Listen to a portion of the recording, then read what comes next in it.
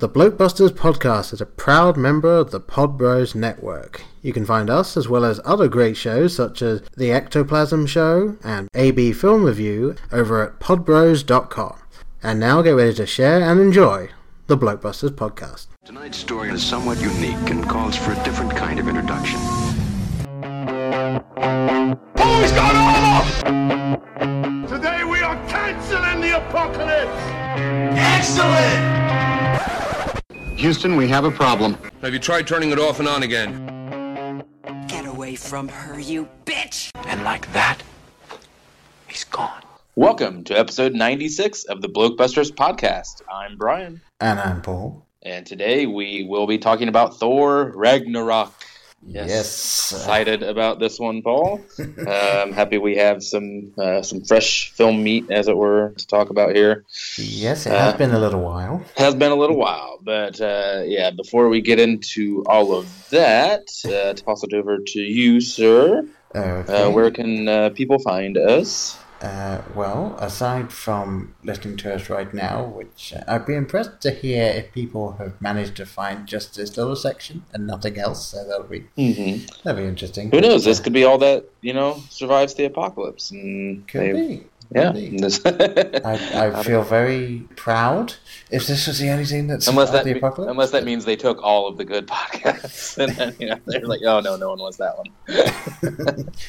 So there's always that way. That's the pessimist way to look at things. So yeah, you're welcome for that. Yeah. But other than other than that, we're else on the interwebs. So yes, you can find us on Twitter at Blokebusters, Facebook.com/Blokebusters, Instagram at Blokebusters. You can email us blokebusterpodcast@gmail.com, and we have a website, blokebusters.webs.com, which may or may not be up to date. So there's that. All right. And so that's the nuts and bolts on our side, and the nuts and bolts for this film in particular. Directed by, and I really hope I don't butcher this. Well, can I take it then? Go ahead. All right, Taika Waititi.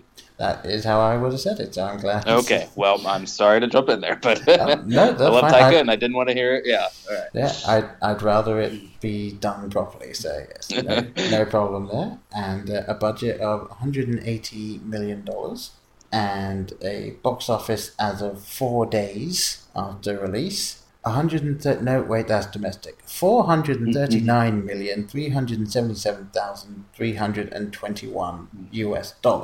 So it has, assuming we go for the double the budget, if you add in the marketing, it should have made it back by now, and it's only just got through the opening weekend. So yes, doing okay. Yeah.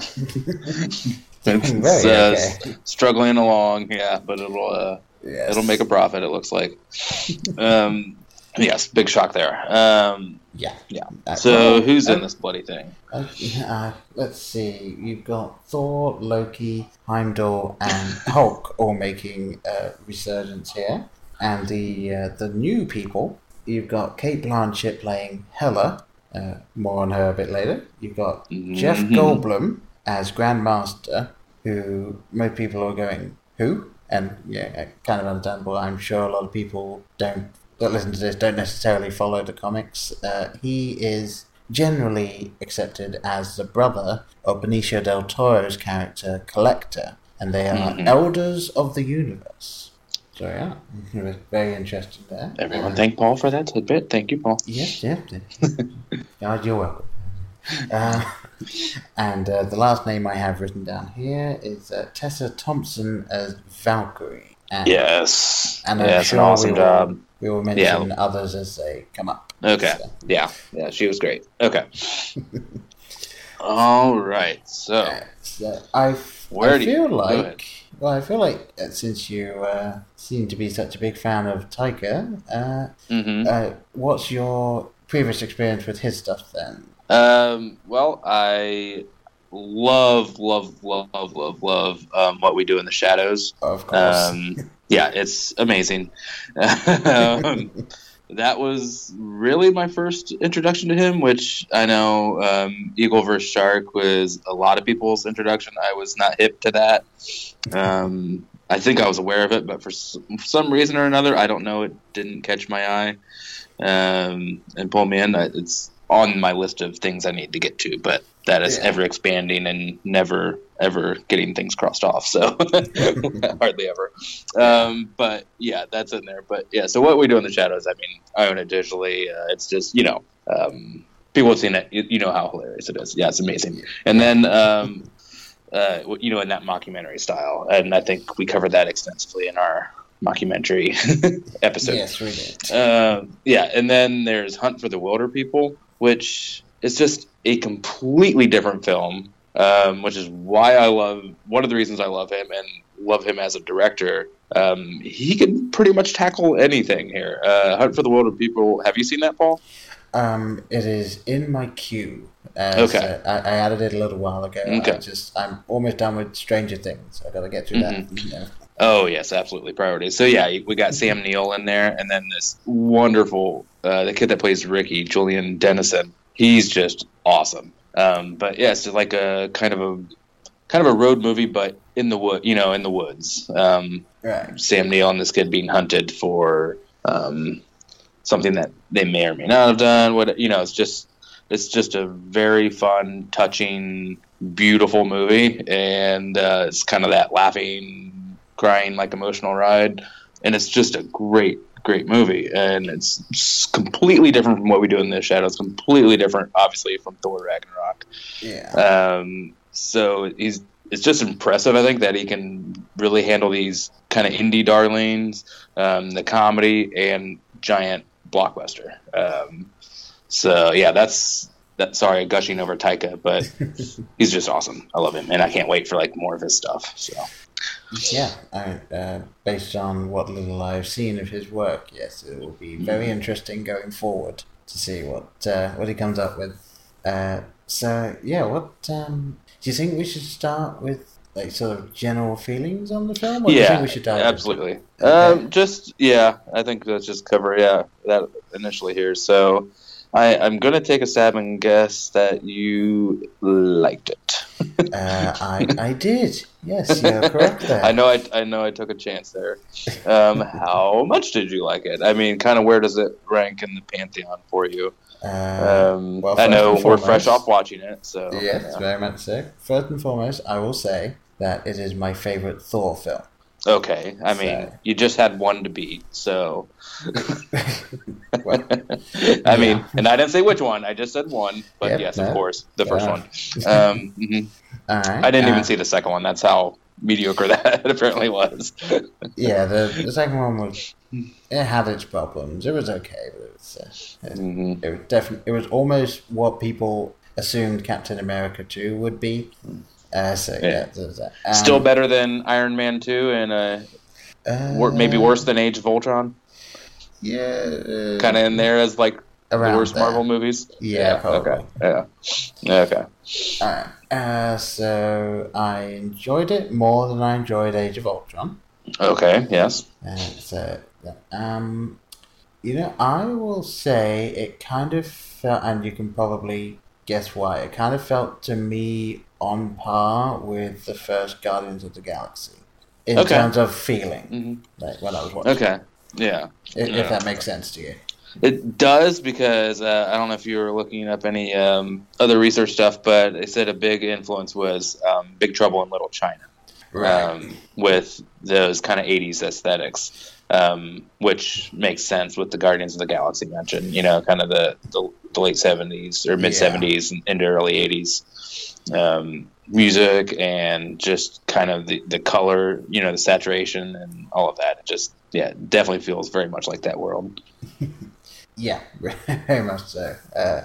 And what about you then? So where did it kind of fall for you? I really liked it. I'm trying to kind of weigh how I feel, because I've come off of these things a little too excited or too amped, and and just thinking it's the greatest thing ever. I really did like this. Obviously, I think this is, like you're saying, probably the best of the Thor movies thus far. I think. Well, this is all we're getting, right, of the Thor standalones. As far as I understand, right now, yes. Yeah. Maybe in future they might go forward. Yeah. But I love how this. I mean, we'll get into it a little bit later. And of course, spoilers on these episodes if you're new to Blockbusters. We talk about all things. I'd just like to throw that out there. But yes, I love how this set up things for Infinity War. And perhaps more on that later. Yeah, and also solved a couple of issues that people were having with some possible continuity issues. I.e. Infinity Stones? Yes. Okay, we'll get there too. All right. Or we can get there now. I don't care. But anyway, as far as just ranking Marvel films, I would say this is probably in the upper third of films. I'm not going to trouble anyone with trying to make a list off the top of my head, but I would say it's one of the funniest. I would say it's up there with Guardians as far as humor goes. We know how I feel about Guardians 2. The unpopular opinion that I have on Guardians 2. But I think this is a very fun movie. If you're going plot, are we really watching Marvel movies for a fantastic plot anymore? No, not really. So, that notwithstanding, this is a good bit of fun and not overly long. I didn't think. I could have stood it to be a little shorter, but overall, loved it. So yeah, I'll say I definitely did not feel at any point that I needed to look at my watch. Like, I wasn't going in. How much longer do I have here? Yeah. And I managed my beer intake, so I didn't have to struggle with the last act. Fair enough. Yes, always very important when it comes to these slightly. Well, yes, because you're gonna, no matter what you miss, it's gonna be a good part. Yeah, presumably. So now that we kind of know what we're thinking on the movie, was there anything that really stuck out to you immediately? Was it the look of the film? Was it any performances? The music. I will say that overall, I felt that the writing in this film, it seems as though they've learned from all of the films that have been coming before it, and I think that this is sort of the tightest script in as far as blending the comedy with the plot and with the characters. I think that they walk that line very well throughout the film, and I almost feel like it's the funniest film in the Marvel franchise so far. Really? I think more so than Guardians? Yeah. I think it did it better. I mean, Guardians had funnier moments, but I think overall this had pound for pound. Yeah, the best blend of the comedy with everything else. So. No, I will say, that first reel is very joke heavy. They really pull you in with the humor in that first 15 minutes, and then there's kind of a tone shift, balances things out with a bit of heaviness, and then I think that blend you're kind of talking about, I think really is established. Yeah. Because I agree. Yeah, they started out going okay. They just kind of went silly a little bit with the opening, and then they needed to have plot. So that kind of did the seriousness. And then, it's all right. Yes, let's get down to business. Yeah. Yes. Yeah. So I think there's almost no film that's really been able to marry the early plot development with brilliant comedy all the way through, with possible exception of some Simon Pegg Edgar Wright films. But yeah, I did really enjoy that, and it was nice to see because I felt that the Thor character in general, with the exception of I think Age of Ultron, which being not a great film as I was expecting, I thought the Thor character was still evolving in that. I feel like he's reached a good level in this where it's still got that ego, but he has loosened up as a result of meeting these people and having these new experiences. So he's also learned a bit from Loki as well, I think. So as a character, he's evolved, and it was nice to see he wasn't still just this headstrong god. Still a little headstrong, but definitely humbled by everything he's gone through. Yeah, and Taika had said that he wanted Chris's humor to come through more and for the character, and that obviously I would say that was accomplished pretty well. So because this is, I think, definitely the best developed Thor we've seen as far as balancing those things of kind of ego and but lighthearted and very kind of witty and just overall kind of capturing the screen. Yeah, definitely was fun to watch. Yeah, very much so. Along those lines, I don't know. I mean, we got to talk about this guy. Just, I think podcast favorite. Yeah, probably. We have Jeff Goldblum in this movie. So, what did you think of him as Grandmaster? Well, number one, his introduction. Great intro. With that slight hint of World of Pure Imagination. God, that was beautiful. That was so well wonderful. Yeah. I love that instrumental. Yeah. But the introduction to the character is one of my favorite introductions. Just because of how there's almost no real introduction. It's all this build up, and then it's just this guy who's just like, okay. Who's just Jeff Goldblum, really? I mean, he's kind of playing is himself. That not what every role he's done in the past 20 years, pretty much? Yeah. It's almost as if he's the Jeff Goldblum character from Jurassic Park if he was taken from the very, very, very beginning of Jurassic Park and given the powers of the universe, and then by put over here you go. Like, that's what it would have turned into. It would have been this guy. So. I like, yeah. I'm okay with that.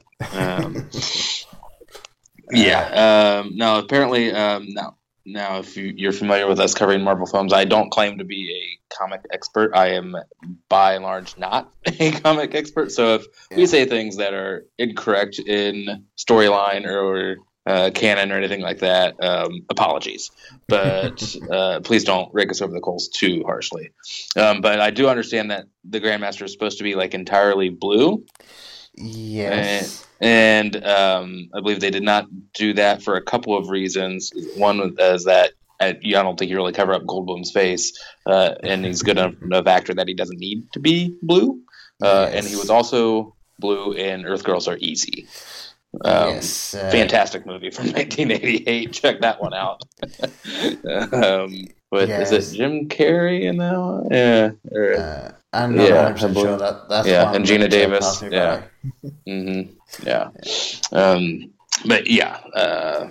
So you were aware of that. I know you are a little more attuned to the comics than myself. Yes, and I don't recall if I've read any that feature the character, but I do like to kind of brush up once I've seen the film. So yes, I knew that he was blue, and that yes, they didn't want any parallels with Earth Girls Are Easy, and they didn't want to cover him up at all in case it sort of took away from the performance, which I think it could have.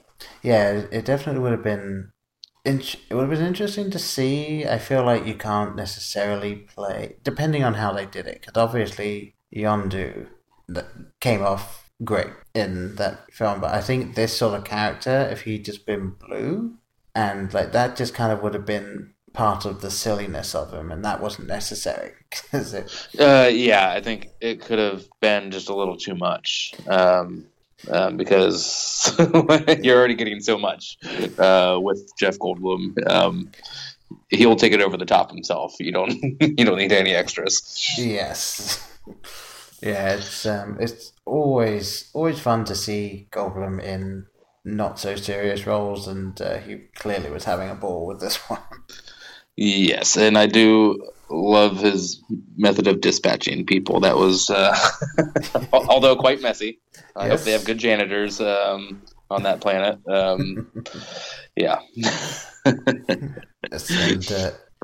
And obviously, I feel like his character as well wouldn't dispatch people that way as much as he does if that bodyguard of his was not his bodyguard. It's always just like, oh, here you go. It's like, no, like, this isn't a meltable offense. Like, why are you giving me this? So, I think but that's the only sentence I think is right. Is melting. It doesn't matter what. Yeah, I think, at least according to her. There aren't degrees to that you can be melted. It's kind of an all or nothing proposition. Yeah. Where would you like to head here after this? Well, one of my issues with this film actually comes from the villain. Okay. I don't know how you feel about it, but like Hela, based on Hel, is someone who is effectively all-powerful once she gets to Asgard, and just is someone that just creates knives, essentially, just lots and lots of big knives. Yes. And I kind of thought she was more boring than Ultron. Oh, really? Okay. I just thought it was Kate Bland shit. Oh, I'm sorry. I'm sorry. We've just been canceled. We don't even have, but somehow we have just been canceled. I'm so sorry, Paul. Yeah, Okay. All of that preparation on the deal gone off its broken. Yes, it's a vicious business. Okay, but well deserved for that one. Okay. Yes. I don't know exactly what it is. It really did just feel like cookie cutter. Like, oh, this is someone who's just mad and wants to hurt people, and that's it. That is literally it. There's nothing else to the character. So, yeah, I just don't know. I mean, I guess there wasn't really any other villain that could have led this film. That there wouldn't have been any emotional impact if it wasn't someone who was related to Thor and Loki, but they could have at least made the character a bit more interesting. So I don't know the universe well enough to come up with a feasible alternative to the villain for the villain, but I did feel much in the same way. I like Kate Blanchett just fine. I think she's fantastic in most of the projects that she's involved with, and she is forever Galadriel to me, you know. But yeah, in this, I just reading on things like she did this as a favor to one of her kids. I think the quote was, "This could really boost your career," which is kind of hilarious. Because it's clearly been going nowhere so far. But I don't want to just throw things out there, but I will with zero proof. But I don't think that she may not have been 100% invested in this. I don't know. That's kind of how I felt. Possibly, yeah. I don't know if it was just the writing. Who knows? But I don't know if that's a fair criticism or not. And it very well could not be. Yeah, and apparently she found it difficult playing it while wearing a motion capture suit. So maybe that also was part of it. So, But yeah, it wasn't. I mean, hey, more intriguing villain than Suicide Squad, but I mean, we're true. You know. Yeah, very true. I haven't dumped on Suicide Squad in a bit, so yeah, I had to get that in there. Yeah, so apart from the villain, I think almost all of this did kind of work, at least for me. Yeah, no, there wasn't much else that I can think of that sort of fell apart. Even just the relatively bit roles by everyone else, they kind of kicked it out of the park. Like Scourge was just interesting to watch. And it was a predictable arc of his, but it was still fun to watch Karl Urban take that and just run with it. Yeah, it's Karl Urban is just like more and more. I'm just really enjoying him as kind of an action hero. Here he's really kind of coming into his own. Apart from Dredd, you know, our feelings well documented there. Although people do really like that movie, so I'm not gonna shame you for liking that. But yeah, I mean, Bones. I mean, how fantastic is he as Bones? Yeah. And then, of course, and Lord of the Rings. You know, we have more Lord of the Rings people here. Yeah. But yeah, he was great. And then also, I do want to bring up Tessa Thompson as Valkyrie. I thought she was amazing in this. People unfamiliar with the name, you would know her hopefully from Westworld as the kind of I don't know how to call it. She's the executive who just wants to take a, she's very in control of and very antagonistic towards the Hopkins character of Ford, I guess, wants him out of the picture. Yeah. That's her. Yeah. And then, of course, Creed. She was amazing as the counterpoint to Creed, I guess we'll call him, and that. And then a great Netflix series, Dear White People. She's really, really good in, too. Oh, yeah. That's a great one. Yeah, so, I'm looking forward to a lot more from her, but this is a great character, I think, and looking forward to her in Infinity War, definitely. Yes, it will be really cool to see, and I am sort of interested that they have come out and stated that unequivocally her character is bisexual.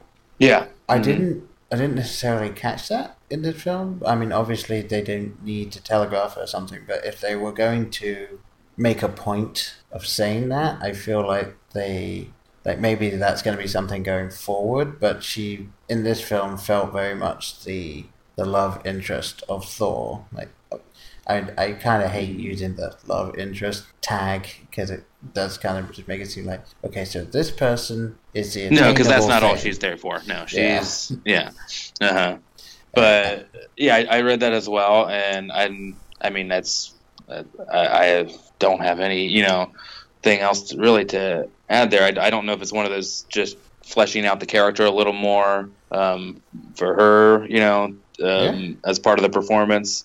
But I don't know if that'll be part of the or become more relevant in Infinity War, if it doesn't matter, which I mean might be the point. It does not matter, So I mean, it might just make a couple of interesting lines of dialogue down the line or something. But that's I don't think that she was just there to serve as eye candy for Thor or anything like that. She was definitely a very strong and powerful character in her own right.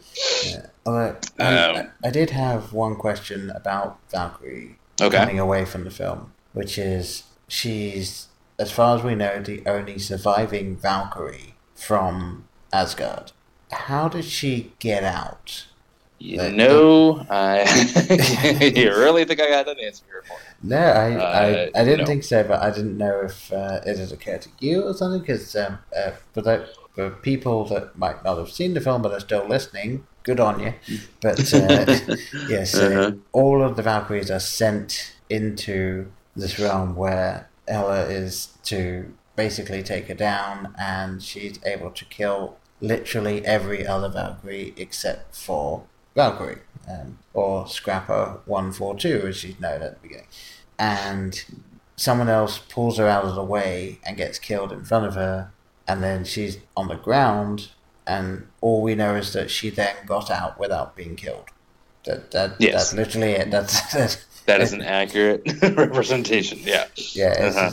I don't have the answers you seek. I'm sorry. Yeah. No, the only thing I could think of is maybe they are all able to just kind of slip between worlds as they wish. Maybe let's just kind of go with that. That's sure. Yeah. Let's go with that. Fine. Okay. Yeah, mystery solved. All right. Yeah, again, it was just a little thing that I kind of, coming away from the cinema, I was just thinking, hang on, like, what was that? But other than that, I thoroughly enjoyed her character and seeing the performance on screen. That was a lot of fun. And again, in the vein of Wonder Woman, good to see a strong female character that is holding her own without the need for any real outside interference. Yeah, could have had some more in here, but she was great. I can't say enough about her performance in there. Yeah, she's just an awesome actress. And then, I just wanted to bring up one last kind of tertiary character that I was very kind of the sleeper hit, I think, of the movie would be Korg. Korg. So, of course, the moment Korg opened his mouth, I knew who he was, which I was very happy with that. But as big a fan as I am of his, probably not as surprised to Paul now. But this is, of course, voiced by Taika Yes. And very much came off like, okay, director voiced this. It's going to be a one and done scene. But he has a pretty meaty role in this movie. Yep. Obviously, the comic relief by and large, but I was happy to see that he was really kind of a well thought out character and had some things to do. He was involved in the proceedings throughout, and it's just a lot of fun. That character, I just love him. Yeah, it a lot of fun to see him not just be a one scene character, and that they kept bringing him back at it. Mm-hmm. And I also liked, and I didn't think about it until I was reading up a little bit later, that he is made of rocks, but he is a very just soft-spoken character. He doesn't have the gravelly thing that you like if you're thinking of Thing in Fantastic Four. Yeah. Mm-hmm. He very gravelly in both iterations, and also in an audio book thing that I heard a long time ago. It's always very gravelly. Mm-hmm. In this one, it was just a nice, soft-spoken character. Yeah. I get. Oh, sorry. Go ahead. Yes, I initially believed it to be Rhys Darby's doing the voice. And when it scrolled past at the end, it was like, oh, okay, right, wrong person. Wrong guy, yeah. Yep, you were in the neighborhood, so to speak, there. But yes. Yeah, but yeah, I don't know if you were into that. He based him on Polynesian bouncers, which I don't know why that's funny, but I think it is. I don't know. I can't say I've ever met Polynesian bouncers, or at least not to my knowledge. I don't recall ever running into any, but I imagine they are very soft. Yeah, he says, but he has a light soul. Yeah, he's funny and friendly. Yeah, so he was just a welcome addition to the ensemble here. Yeah. And I can't believe, we haven't even mentioned Idris Elba in this, which is a crime. We haven't mentioned Mark Ruffalo. It's an embarrassment of riches in this. Yeah, I mean, I'd say that actually speaks well to the film that we have, with the exception of the villains, so many nice things to say about so many of the characters. Mm-hmm. And in films like this, you can quite easily lose track of who's who, and all of these people that have plot lines just roving in and out, and they've done so well at giving everyone a good chance of being center stage, as it were. So, yeah. And then even Doctor Strange turns up, and it was... Yes, he does. Now, this was... No, first, this was... Forgive the ignorance of this question, but this was very similar to the scene, or was this like a continuation, or the exact scene that was at the end of Doctor Strange? It was... Because Thor shows up at the end in a post-credit scene, does he not? Yes, he does. Okay. It is basically... I just don't remember that scene. Yeah, well, it is the bit when Doctor Strange is talking to Thor about needing to find Loki, and Thor's like, well, I'm looking for the...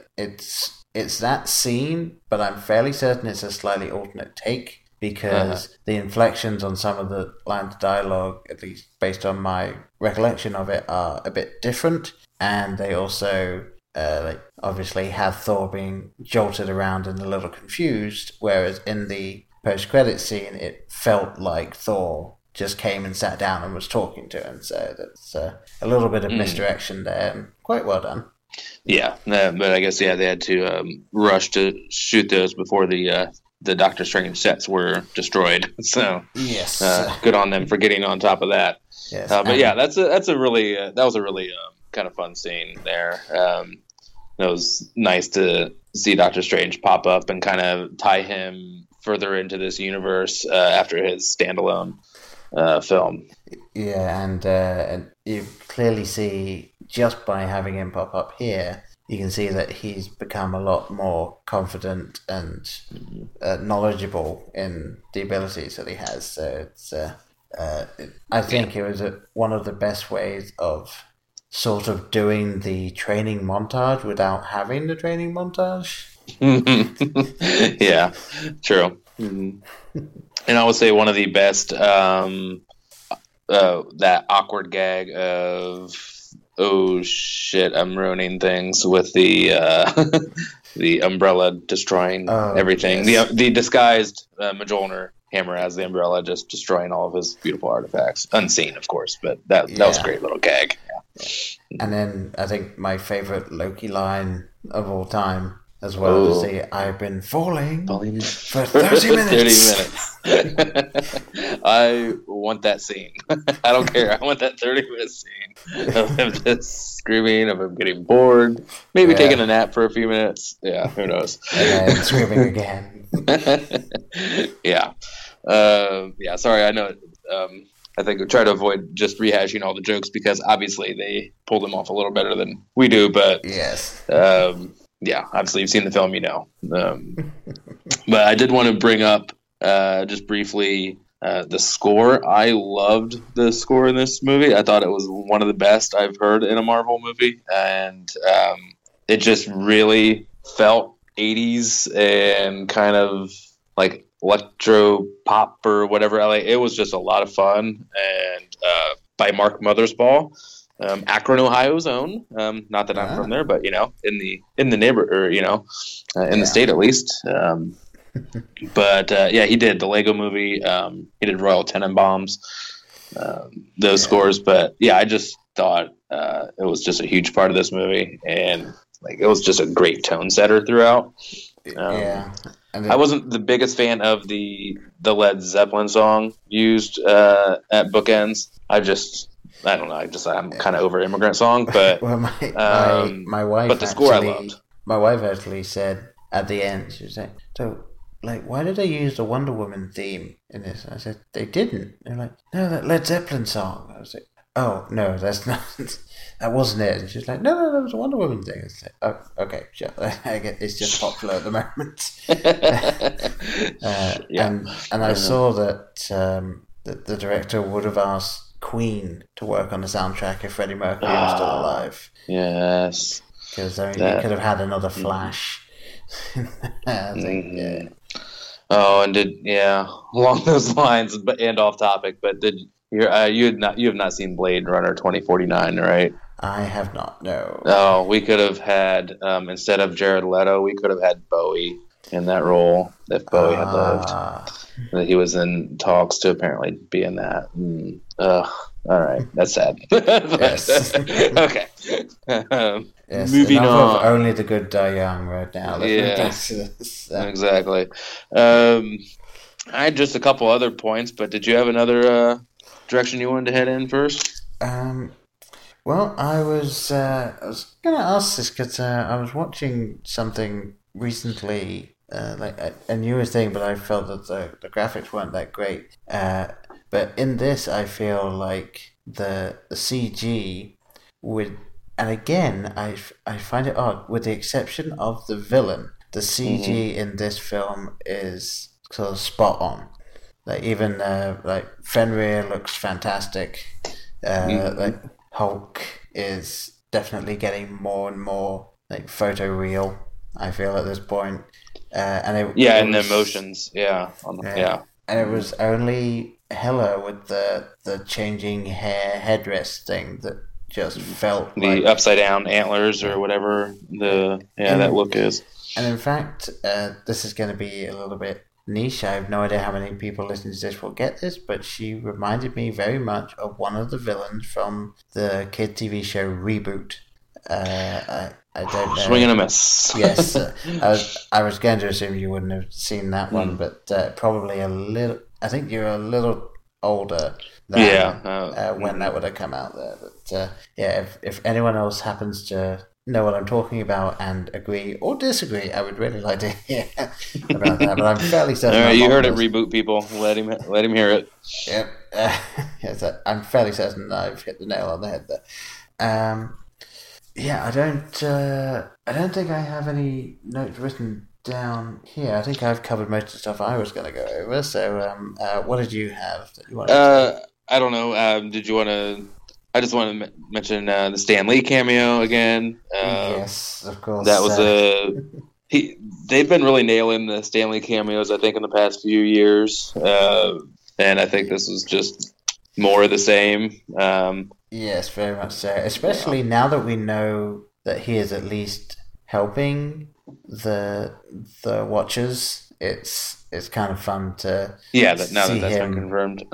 see that he's actively taking part in this thing now, and him being the one to give Thor a haircut. It was very fun. Yeah, that was great. I kind of want to just talk also just like the overall look of the film. I thought was beautiful. I thought the cinematography in this was amazing. And I will make a stab at this name, cinematographer Javier Aguirre Sorobi? Sure. Okay. I give myself about a 5% chance of getting that right. But he said, he was not so sure at moments, because of, I guess, the levels of CG in this or how to, position the camera in some scenarios. But I think he figured it out because I don't know. I think that this film looks fantastic. Even for just a Marvel film, that level of is kind of expected out of these films, and even so, I think this one still stands out. Yeah, no, it was a really cool film to watch, just visually, and again, even taking the CG out of it, just see the decisions that were made. It felt very much like a sort of an 80s film would look if they had technology of today. Like, it really did kind of capture that. The sort of the wide shots that they would use for the setting up, but then when they're going through, like Highlander with really good CG. Exactly. I know that's what you're going for, right? Okay. Yeah, that is exactly what I was saying. All right, nailed it. But yeah, also the scenes when they're going through like the marketplace and stuff like that, I felt like it was, I've seen this style of thing before. It was very nostalgic, even though it was a brand new film that I was watching unfold in front of my eyes. It was like, I kind of feel like I know this, and I think they were somehow able to blend the nostalgic feel and tones of that time with the modern day storytelling and equipment and stuff. So I think they managed to pull that off very well. I 100% agree. Yes, sir. I know it's so exciting when we're just right on the same page here. Okay. Well, yes, but this often happens, albeit the Guardians 2 stand out. But let's just talk about that again. Okay. Hopefully we are, even though we agree, we have slightly different ways of expressing it. So it's not too boring. I did want to, we talked briefly before we started recording, I did want to briefly mention the play within the movie at the top of this. Yes.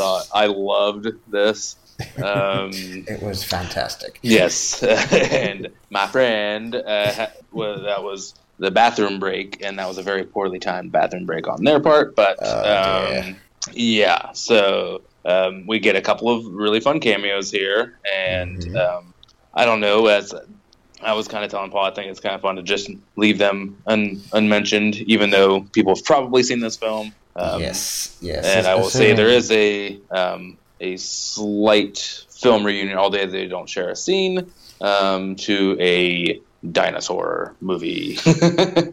Yes. So, yes, there is a lead actor that pops up in there.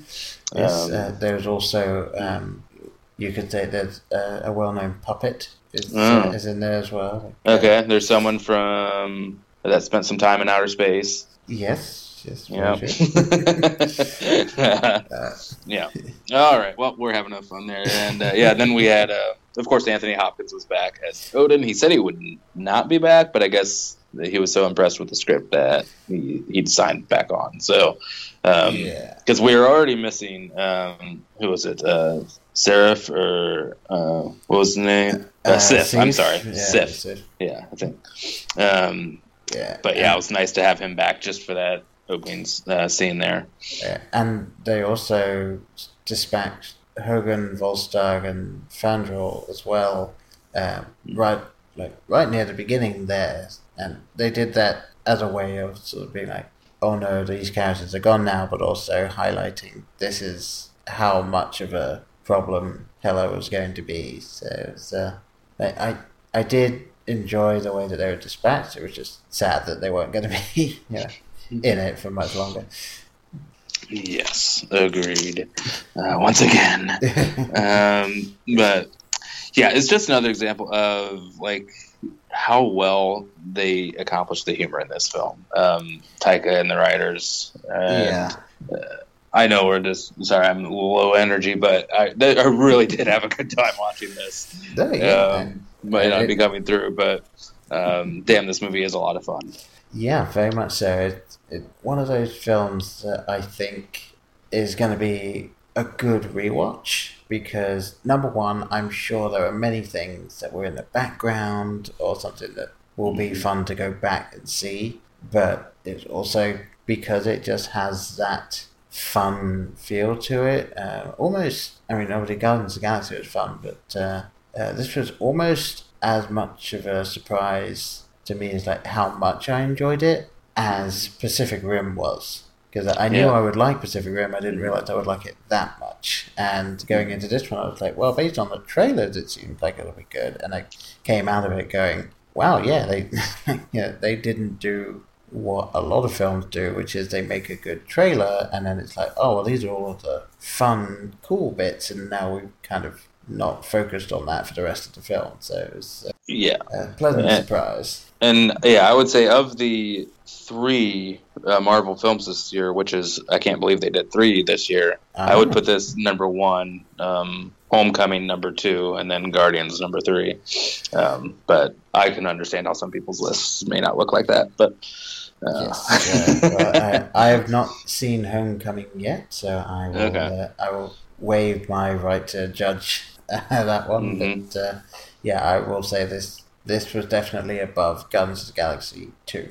So. Oh, all right. Well, I appreciate that, Bone. Thank you. Okay, coming around here.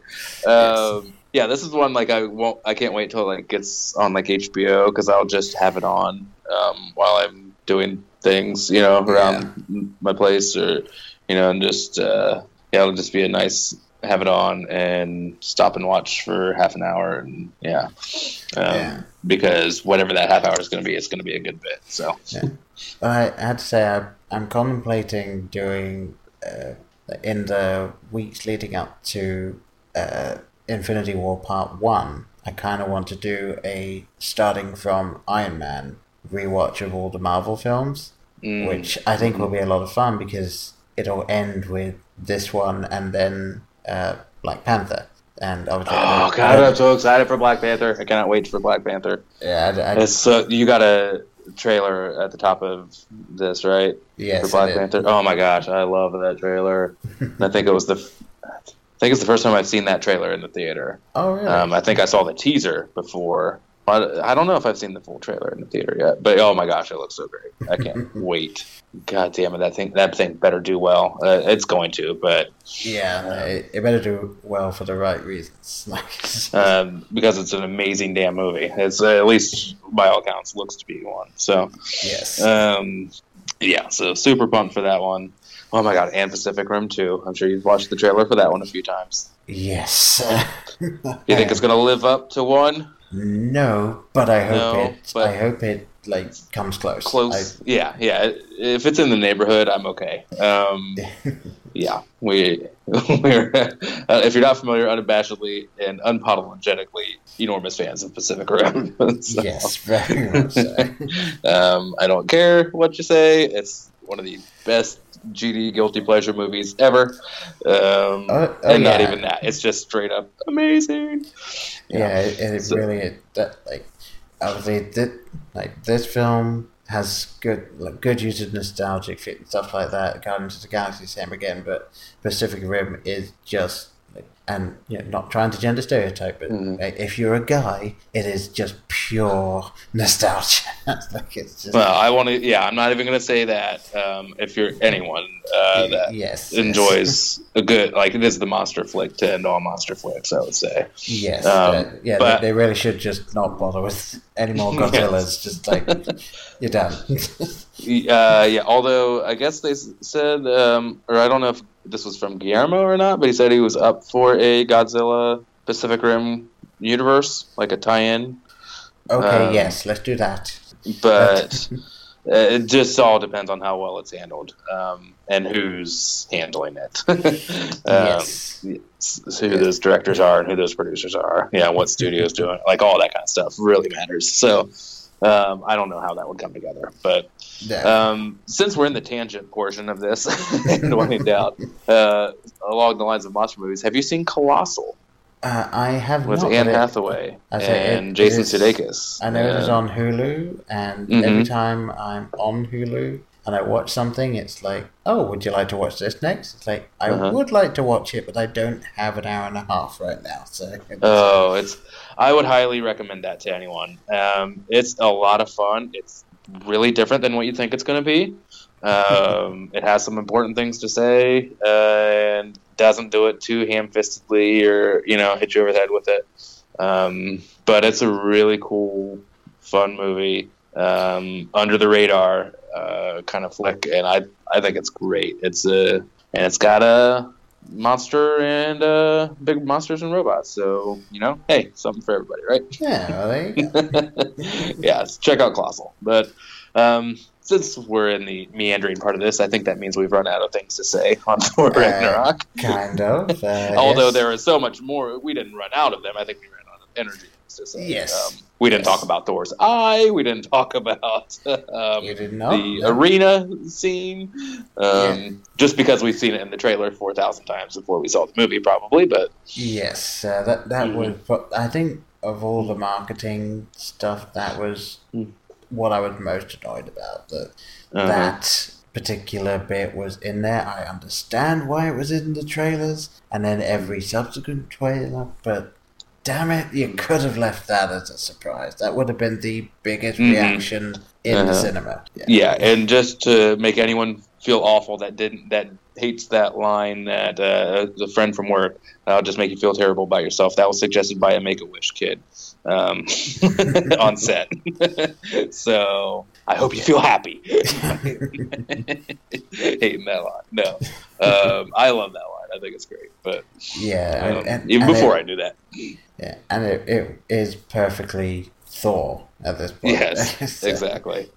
Mm-hmm. Yeah. But yeah, that's the action. Like, we should have talked more about the action in this movie, but the action sequences from that opening fight with I can't even think of the giant demon's name right now. But sorry, comic book people yelling at me. Yes, thank you. But even from that opening one to the final one, I mean, the action was just so well handled and looked incredible. Yeah. But yeah, we could go on about lots of other things in this movie. Yes. But I don't think we will. No, we have to let the good people go at some point. Yes, and we also have to let ourselves go. Exactly. And I did get one person giving some thoughts that I said I would read out from @CinemenPod, which is the Cinemen podcast, in case you can't put two and two together. They said that they did do a 40-minute thing on their podcast about it, but trying to condense it as much as they could. Said, I loved it and it was fun, but it was just another Marvel movie at the end of the day. And I can see where it's coming from there, but I respectfully disagree, because I feel like it's, as you were saying towards the beginning, it's definitely up there with one of the better ones, and I feel like if the people that are kind of running with this series now continue to, I feel like this ending of Phase 3 and what feels like to me is ramping up to be the end of this section of the Marvel Cinematic Universe. I almost feel like what they're doing is they're building to a giant climax, which will kill off a couple of characters, will change some of the characters. So like there'll be a different Iron Man by the end of Infinity War, or there will be like someone else taking up Thor's mantle. Oh yeah, as they well, do we're in the comics, definitely getting a couple characters that are going to turn heel. I feel like that's definitely going to happen.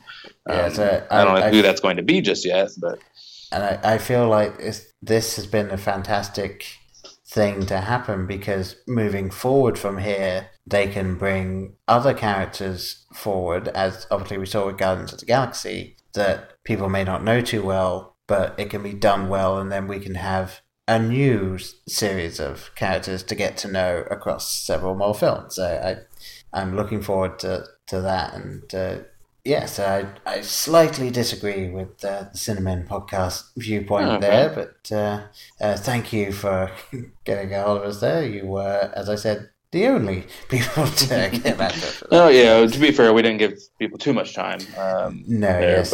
Unfortunately, I've been a little busy, so that is I wasn't able to get that out. Okay, yeah, but just closing down, I would say I would just reiterate, I think it's one of the better Marvel films, and that is not to say, if you've heard me say on this podcast that I am hungry for original content, I don't believe that is hypocritical there. I still want as much original content as we can get. I am saying for this genre and for these Marvel films, I think it's a great movie in this universe. Is it one of the best? No. Will it be one of the best movies I've seen in the year? Probably. It's probably going to be top 5 or top 10 movies of the year for me, out of all genres. Yeah, it's I obviously haven't seen as many films as I would like to, given my current home situation. But I do feel like it's going to be up there. I hope it at least gets a nod for even cinematography or effects and stuff like that. And even costuming. I think it's going to get plenty of effects, and the costuming was great too. I